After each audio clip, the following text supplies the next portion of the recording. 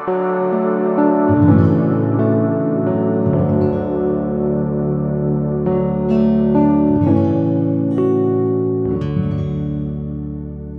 evening. I'm so glad that you've joined us for our Good Friday service. Life is hard. There's lots of disappointments and difficulties and frustrations and pain and suffering. Because of that, some have come to the conclusion that maybe God doesn't care. That maybe God is far off. He got this world started and He's a great distance away and doesn't care about what we're going through.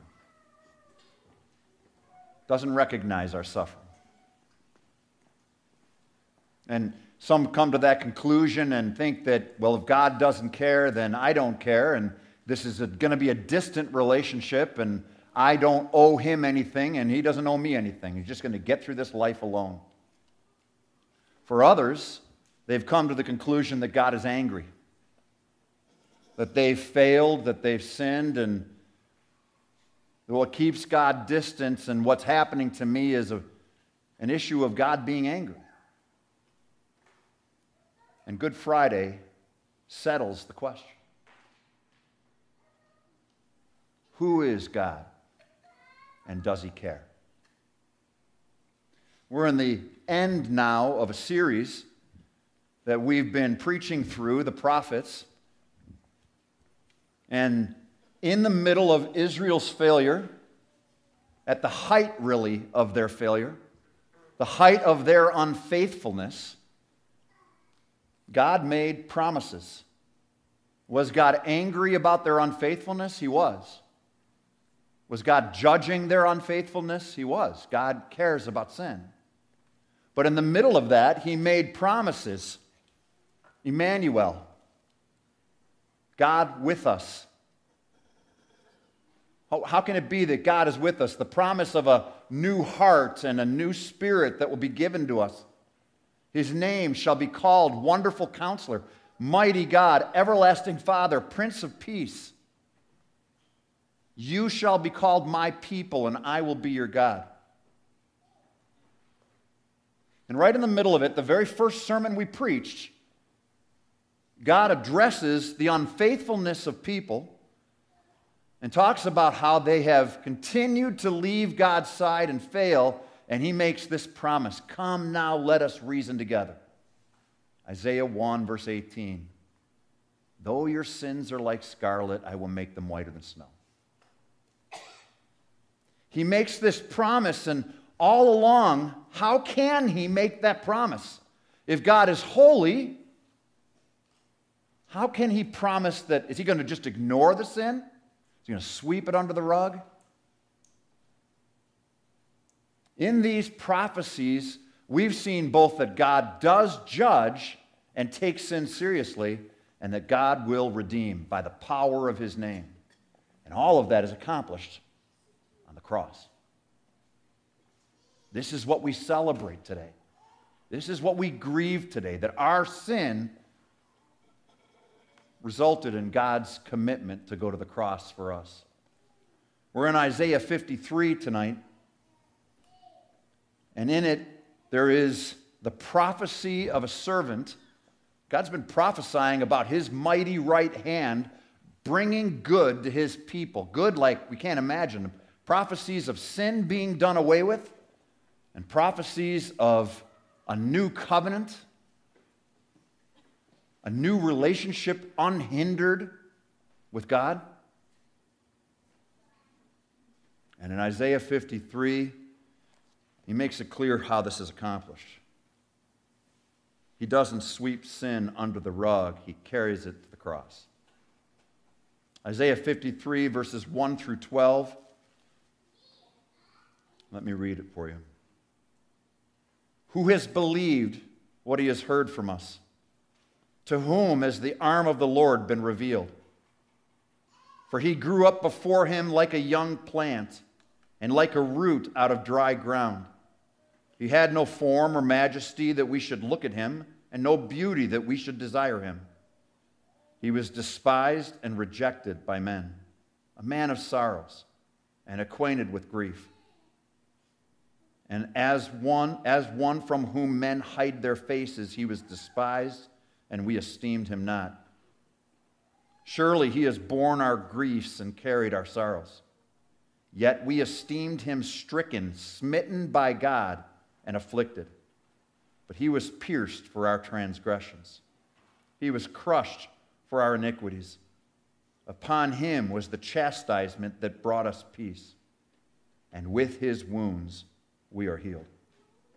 All we like sheep have gone astray. We have turned every one to his own way, and the Lord has laid on him the iniquity of us all. He was oppressed, and he was afflicted, yet he opened not his mouth. Like a lamb that is led to slaughter, and like a sheep that before its shears is silent, so he opened not his mouth. By oppression and judgment he was taken away. And as for his generation, who considered that he was cut off out of the land of the living, stricken for the transgression of my people? And they have made his grave with the wicked and with a rich man in his death, although he had done no violence and there was no deceit in his mouth. Yet it was the will of the Lord to crush him. He has put him to grief. When his soul makes an offering for guilt, he shall see his offspring. He shall prolong his days. The will of the Lord shall prosper in his hand. Out of the anguish of the soul he will see and be satisfied. By his knowledge shall come the righteous one, my servant. Make many to be accounted righteous, and he shall bear their iniquities. Therefore I will divide him a portion with the many, and he shall divide the spoil with the strong, because he poured out his soul to death, and he was numbered with the transgressors. Yet he bore the sin of many and makes intercession for the transgressors. Tonight, we remember. We remember that these words that were spoken of the servant of the Lord, the arm of God, who came and died on the cross, did so out of love for us. It was God's plan to not leave us lost, to not leave us in our sin. It was God's plan that his goodness would win and he would redeem. This passage begins as we look at he was despised and rejected, verses 1 through 3. He who has believed what he has heard from us, to whom has the arm of the Lord been revealed? The question of this sermon, I've already posed the question, is God good and is God close? Does he care? But really the question is, do you believe? Who has believed in this servant that God has sent? Who has trusted him? And the argument of Isaiah is that you can trust God. The people were turning away to other gods, to other things that they would focus upon and put their trust in. They would put their trust in man. They would put their trust in warriors. They would put their trust in other gods. And God is arguing, trust me, and I'll save you. And here he asks the question again, who has believed what he has heard from us? To whom has the arm of the Lord been revealed? What is the arm of the Lord accomplishing? When we think about these promises that have been made, that we've been talking about now for 4 months, all of these promises of God doing these mighty and good things for his people. Now we're going to talk about the arm of the Lord. That means the power of God, the one who is bringing this sovereign power where he is going to accomplish his goodness on our behalf. And he's doing it, putting it on display with a suffering servant. We would imagine, as many did in the interim, after these promises were made about the servant that would come, they imagined a Messiah that would come and be strong and powerful and carry a big sword. And Jesus came and was despised and died. And it's the power of God put on display on the cross. Oh, the powerful cross, the wonderful cross. the horrible cross where our Savior died. We are in the middle of a poem and has 5 stanzas, and the first stanza, starting in chapter 52, verses 13 through 15, and the last one, 53, 10 to 12, speak about God raising up the servant, glorifying the servant for what the servant is accomplishing. The middle 3, which we're going to be looking at through all 3 of these points, speak about his humiliation. Could any have imagined that God would send his Son to be humiliated for us? And how extensive was his humiliation? In verse 2, for he grew up before him like a young plant and like a root upon dry ground. So he is young and he is dry in a land that was all about what could grow, the agrarian society. He had no form or majesty that we should look him, and no beauty that we should desire him. I don't think this is talking about Jesus was ugly. I think he's talking about there was nothing in him that said mighty warrior. He was meek. He was gentle. He didn't force himself on people. He spoke to people and pleaded with people, and he aligned himself with the marginalized. He aligned himself with the broken. He was born in poverty. And when people looked at him, they looked past him. This is our Savior. This is the King, the Son of God, the one who was promised. No form or majesty that we should consider him or look at him. No beauty that we should desire him. He was despised and rejected by men. That word despised in the English doesn't do the Hebrew credit. In English, we think of despised, it comes with an emotion, a revulsion. In the Hebrew, despised means overlooked, disregarded, of no use. People looked at Jesus and said, of no use to us. He was despised by the people he came to save. I don't know about you. I don't know how long I would have stuck around to save people that despise me. And Jesus stayed and forgave and loved. He was despised and rejected by man, a man of sorrows and acquainted with grief, and one as one from whom men hide their faces. He was despised, and we esteemed him not. What does it mean they hid their faces? A man of sorrows, acquainted with grief. Well, it begs the question that I started with in this sermon. Does God care? Is God so distant that he doesn't see that I'm suffering? He doesn't see that I'm lost. He doesn't see that I'm struggling and don't know what to do. And the cross declares clearly, and Jesus' life declares clearly, he entered into our suffering. He took on our suffering. He shared in our shame by taking on our sin.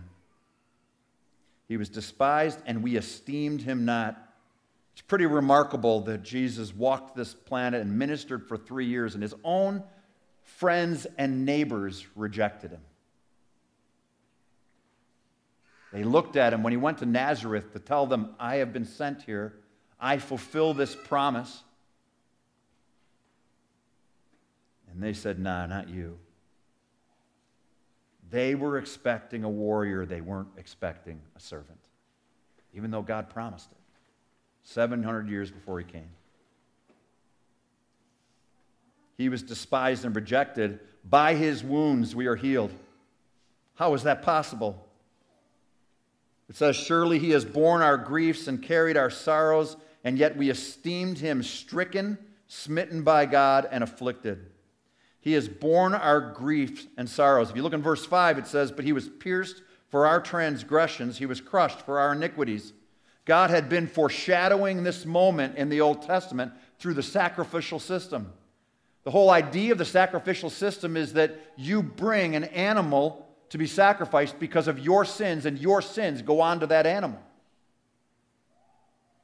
There was a lamb that was a scapegoat who the sins were put upon. In Leviticus 16:22, the idea is that he would carry the sins out of the camp. And all of that is foreshadowing. That couldn't solve their sin problem. All of that was foreshadowing one who would carry our transgressions to the cross and pay for our sins. To take a people that have been unfaithful and unite it with a faithful God who loves us because Jesus bore our transgressions. He was pierced for our transgressions. He was crushed for our iniquities. If you know the story of the cross, if you've heard the suffering that was involved, the rejection, the humiliation, the public nature of it, he went willingly. Upon him was the chastisement that brought us peace. How much does God care? How close has he gotten? What does it mean, God with us, Emmanuel? It means that God resolved to bring good to us and to love us even when we failed. Even while we were still failing. Even while we were unfaithful, God's faithfulness came near to us and saved us. He was crushed for our iniquities. Upon him was the chastisement that brought us peace. We continue to struggle and live in a world that is broken and marked by sin and has sorrows, disappointments, and failures.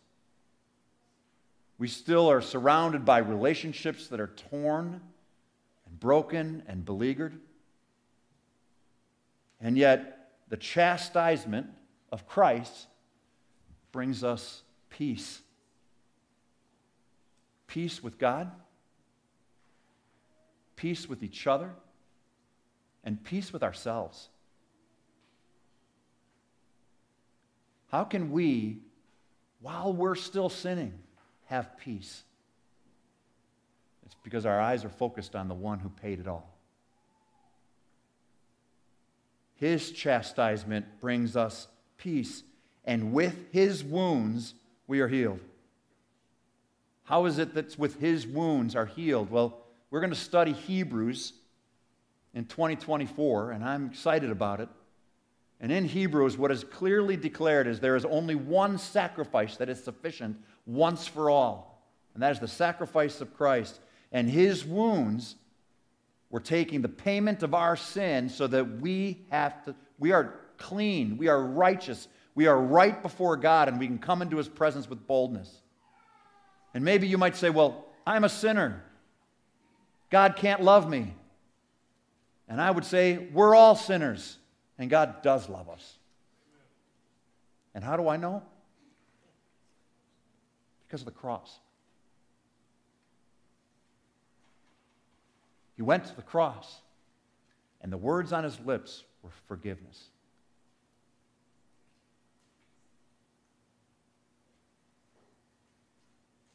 In verse 6, some people have thought, well, God went to the cross because we were worth it.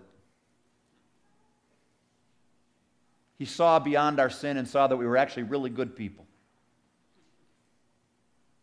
In verse 6, all we like sheep have gone astray. We have turned every one to his own way. And the Lord has laid on him the iniquity of us all. He was despised and rejected. By his wounds we are healed. It was God and God's will to crush him. I don't know if you've seen The Passion. I saw The Passion once. I haven't seen it again. Maybe one time I'll buoy my courage to see it again. It is very troubling for me to see my Lord and Savior treated the way that we treated him. But there is a place where Mel Gibson steps into that movie, and it's his hands that you see with the nail and the hammer. Is Mel Gibson a mess? Absolutely. And in acknowledging that, he is saying, It was my sin that put him on the cross. But one of the things that is crystal clear from this passage is that it was God's hands that put his son on the cross. That we could equally make an argument that it was God's hands on the hammer and the nails. He's the one who crushed him. Going on and continuing in verse 7, he was oppressed and he was afflicted, yet he opened not his mouth, and like a lamb that is led to slaughter, and like a sheep that before its shearers is silent, so he opened not his mouth. Does that mean that Jesus didn't speak? No, he spoke while he was being crucified, while he was being judged. He didn't argue in his defense. He could have. He could have called 10,000 angels and he could have ended it. He didn't make a defense. He went like a lamb that is led to slaughter. In verse 8, by oppression and judgment he was taken away. And as for his generation, who considered that he was cut off out of the land of the living, stricken for the transgression of my people.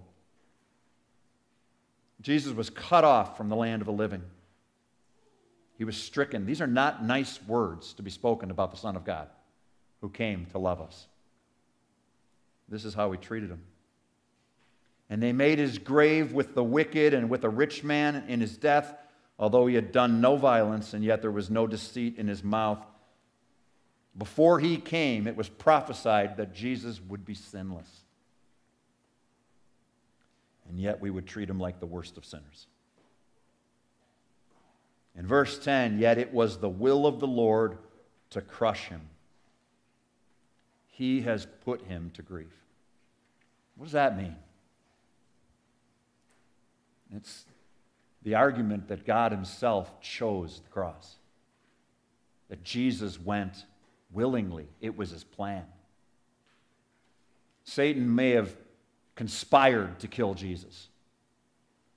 People in power may have conspired and even bought the opportunity to betray him. The people just wanted him dead. But the reality is, from the beginning of the promises of God, it was God's plan to send Jesus to the cross for us. And it wasn't just God the Father that made this decision. It was God the Father, God the Son, and God the Holy Spirit. And we see that throughout his ministry, that they are in tandem, showing what his heart is for us. There are many horrors in this story of the cross, but maybe the most obscene is that we would think that God doesn't love the world, or we would think that God doesn't care about my pain and suffering. That might be the biggest horror of all, that God came this far to reach us and to express his love to us, and we're still asking the question, who has believed, who has heard from us? And to whom has the Lord been revealed? Have you believed? Do you know that Jesus came for you? God the Father is with the will of the Lord to crush Jesus in verse 10. And if you were to look back at verse 4, it says he was smitten by God. In verse 6, and the Lord has laid on him the iniquity of us all. There was a spiritual transaction that happened that humanity couldn't see then, and by faith we can see it. What they didn't know is that God the Father, God the Son, and God the Holy Spirit had decided to fix our sin problem. Though your sins are like scarlet, I'm going to make them whiter than snow. Finally, the promise makes sense. At the beginning of this series, to be honest with you, chapter 1 of Isaiah makes no sense. All of the promises are completed in the death and resurrection of Jesus Christ.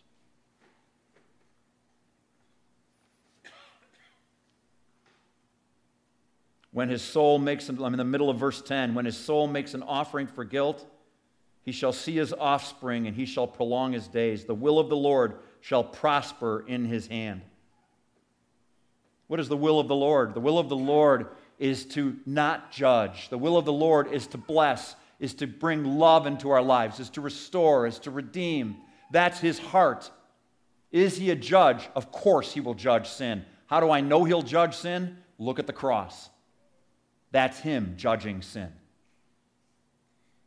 Sin isn't ever swept under a rug with God. He solved our sin problem for all who believe. Who has believed? In verse 11, out of the anguish of his soul he shall see and be satisfied. By his knowledge shall the righteous one, my servant, make many to be accounted righteous. I could have made this a shorter passage and it would have been easier for me to preach it. I don't want you to miss that, verse 11. The righteous one, my servant, will make many to be accounted righteous. He shall bear their iniquities. The ones who place their trust in the Savior, in Jesus Christ, will never pay for their sin. Ultimately, they are righteous already. It's the righteousness of the suffering servant that is accounted to us. And he bears our iniquities, our sins. Therefore, I will divide with him a portion with the many, and he shall divide the spoil with the strong, because he poured out his soul to death. He was numbered with the transgressors. Yet he bore the sin of many and makes intercession for the transgressors.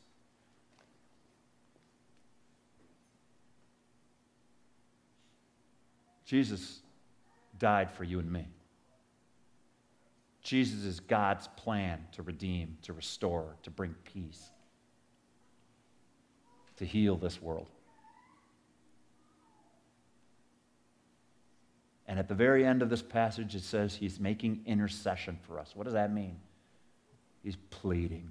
He's pleading for you. Does God care? Can you see Jesus on the cross saying on your behalf, Father, forgive them? They don't know what they're doing.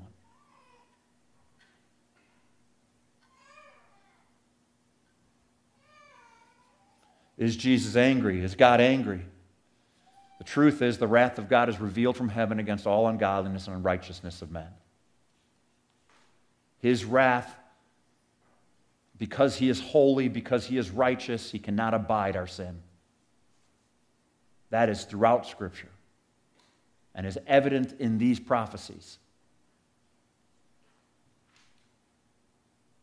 But he has made a way that we don't have to pay for that sin. That sin was paid for on the cross. So the question of the night is, who has believed?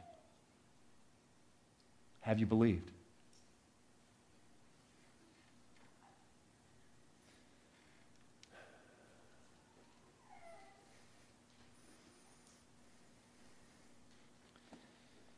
The truth is, I'm a sinner.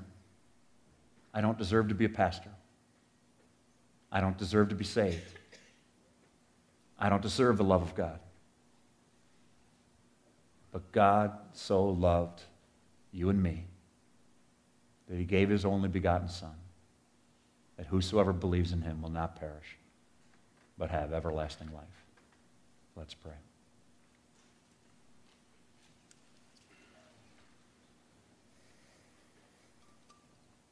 Heavenly Father,